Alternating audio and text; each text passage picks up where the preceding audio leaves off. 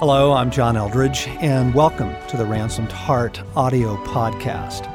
For more information on Ransomed Heart Ministries, our resources and events, please visit us online at www.ransomedheart.com. We began last time what we didn't anticipate or intend, but is probably going to turn into sort of a series on things that are killing the church.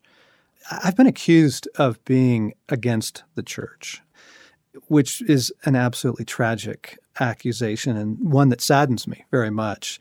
The reason for the accusation is that in my books and in some of our teaching, we're pretty straightforward about the failures of the church. But I don't say those things because I hate the church or I'm against church. I say those things because I love God and I love His people, and I want the church, meaning the people of God, to experience what God intended us to experience. And so when things get in the way, I guess I do get pretty passionate. And I was describing last time, speaking at a conference recently and talking to people afterwards and just being reminded of what the experience of, I think, kind of the average believer, follower of Jesus Christ is right now, at least in the United States. And it just began to just awaken this passion and this fierceness in me to say, oh no, there is more. And some of these things that are in the way, I'm mad about because they're in the way, of people really experiencing all that God intended when He gave His life for us. So last time, what we focused on was intimacy with God, and that intimacy is the point. It's not that intimacy is something for the chosen few. Jesus says, I no longer call you my servants, I call you my friends. And we were reflecting on how even something like a servant mindset, these things get in the way. And so we want to continue on with that, just to unpack some things that have sort of crept into the church, their assumptions, convictions, positions, distractions that are really in the way. I want to talk about spiritual warfare. My son, for several years, went to a Christian school. And I'm not going to identify which son, and I'm not going to identify which school, because the point is not to rip on these people.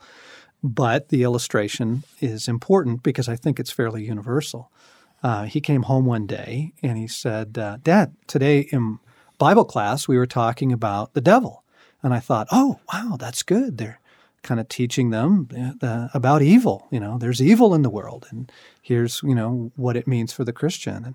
And he said, what the teacher was telling us was that it's not our job to resist the devil. That's Jesus's job.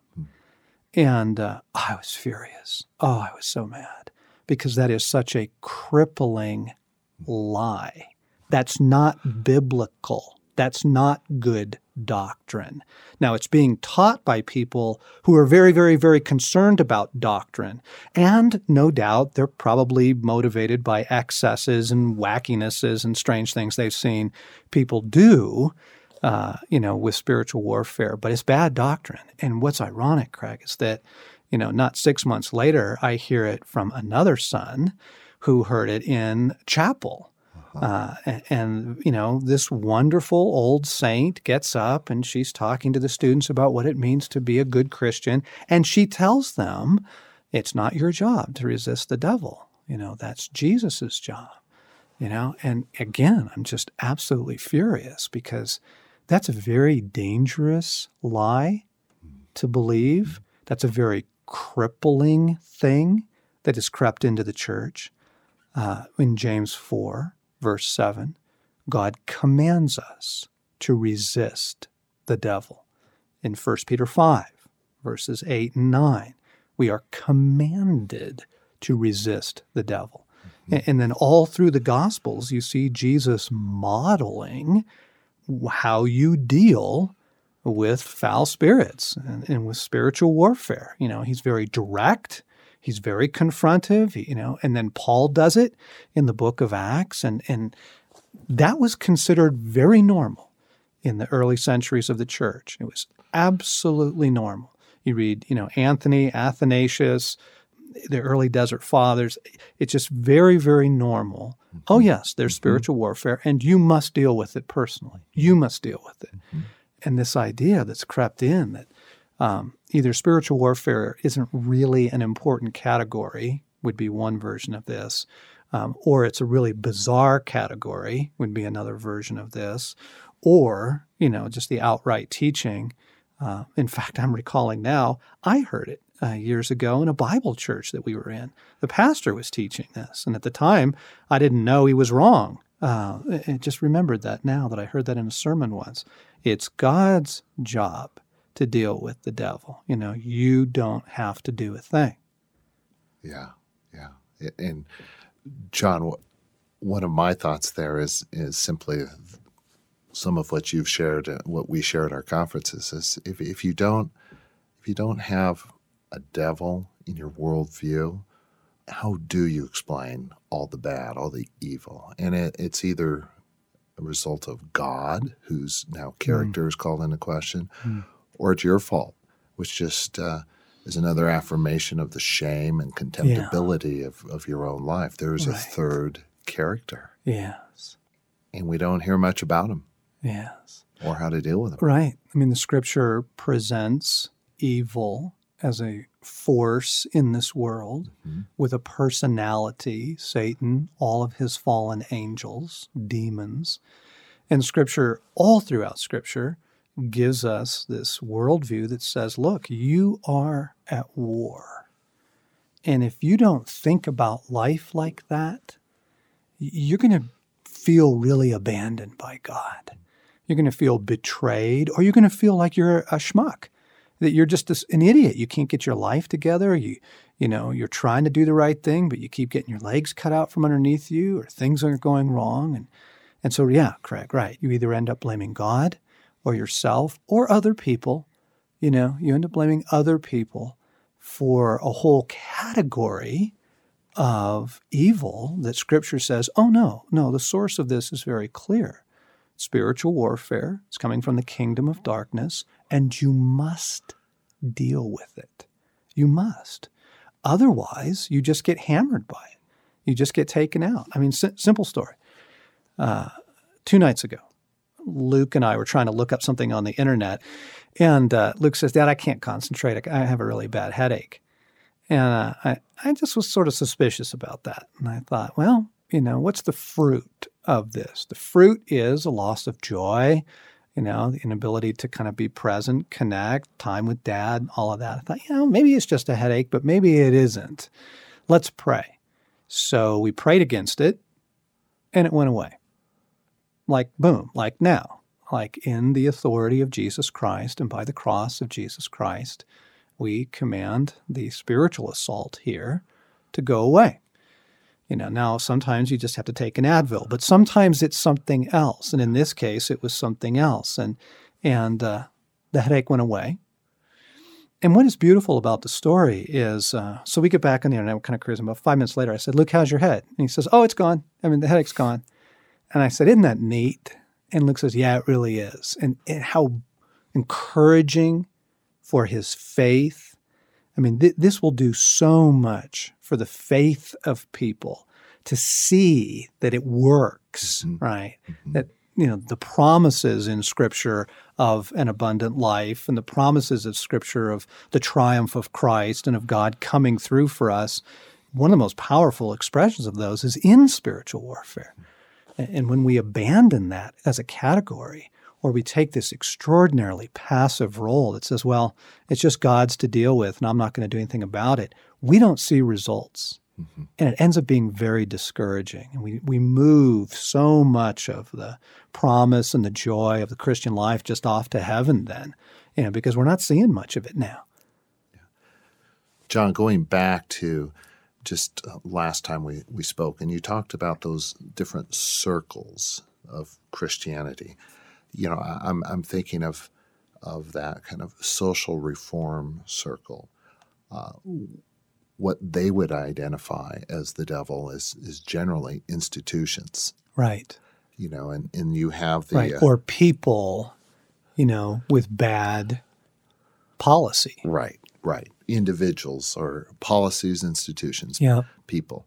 Then you have the doctrinal circle, and which is where most of my personal experience has been. And the evil there is false doctrine or not good doctrine. Yeah. And what's amazing is you look at what people identify as evil, it's often something other than a personal being who is evil, The devil. who is the one in the car raising up issues between you and your wife, who is present, trying to disrupt your life with your teenager, put fear in you in the middle of the night about retirement or the bills or the mortgage. It's always kind of removed to some third party versus something very personal and present and real. Yeah. Right. Right. And the fruit of it is bondage. The thief comes to steal, kill, and destroy at will. The fruit of it is so disheartening. That's what gets me so mad, is that there's a freedom that's available. There's breakthrough that's available. It is unkind to send people on a desert quest, a hike, a crossing, and tell them there's no rattlesnakes and there's no scorpions, right? It is foolishness to the first degree to send people out, to scuba dive or snorkel, on the Great Barrier Reef and say, there's no sharks. There's no such thing. I mean, this is so deeply and profoundly wrong. And this is one of those categories of things that are absolutely killing the church today, absolutely crippling the church. It's ushered in a passivity in one of the most important categories the Scripture gives us. There is evil. You must resist it. You must deal with it. Your enemy, the devil, prowls about like a roaring lion, seeking whom he may devour. It's a pretty graphic picture. It is. And Peter's writing to Christians, not to non-Christians. Right. He's warning Christians, look, that you have an enemy that wants to maul you. And the word isn't tempt, right? Maybe we'll allow that. Maybe we'll say, well, I'm being tempted by the devil. And the word is devour, thrash, harm deeply, right? And then what is the rest of the verse? What's the command? Resist him. Firm in the faith, knowing that your brothers around the world are undergoing the same kind of suffering. I mean, Peter's just assuming, yep, spiritual warfare is just part of the deal. Everybody goes through it all around the world.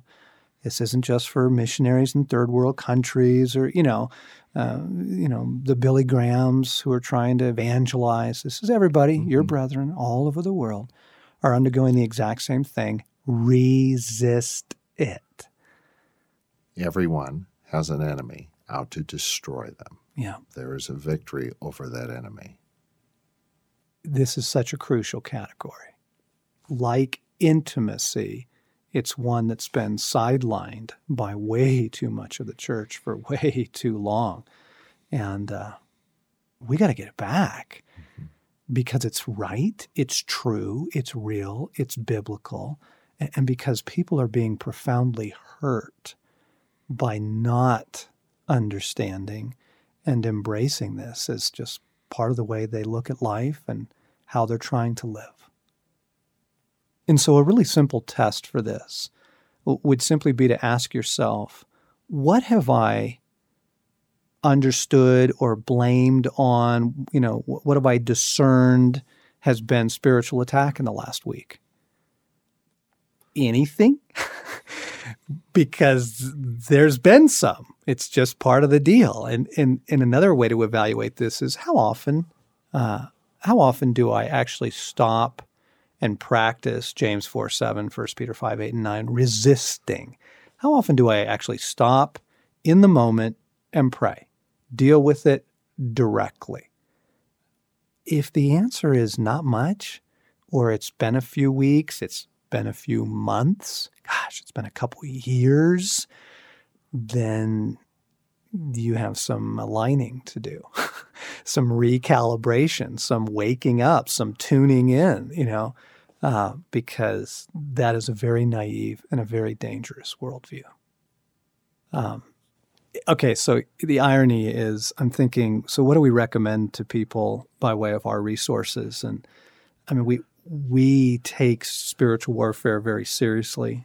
Personally, as a ministry, we practice it. We see the absolute fruits of it in setting people free, in drawing people into a closer walk with God, in a deeper holiness, all of it. And so the fruit of it is proof enough in itself that it's so important. And okay, now here's the irony. We take it seriously. We teach it. But I'm thinking, okay, so yeah, the spiritual warfare series that I want to recommend, and we don't have one. We do have some things. The book, Waking the Dead, it will be very, very helpful to learn some of these categories and how to pray. The audio series that we have called The Four Streams takes a teaching into spiritual warfare and takes you deeper into kind of how to understand it, how to deal with it. I would also recommend Neil Anderson's books, Timothy Warner's books. Ed Murphy has a very large but very helpful book called The Handbook of Spiritual Warfare. So there's other resources, but how ironic that even we who, we're trying to make a case for this, oh my goodness, the church has just been stripped and plundered of so many things. Intimacy with God, an understanding of spiritual warfare and how to handle it effectively, biblically, and several other categories that we'll probably end up talking about in the weeks to come. That's great. It's in everything, but it's kind of buried in there. Yeah, right. Thanks for listening to this week's podcast. We hope you loved it. We love getting your feedback as well. If you're enjoying these podcasts and would like to leave us a comment, please visit the iTunes store and do so. And by the way, all of our audio resources are now available for purchase through the iTunes store. You can find our resources and our other podcasts by searching for either Ransomed Heart or John Eldredge on the iTunes store.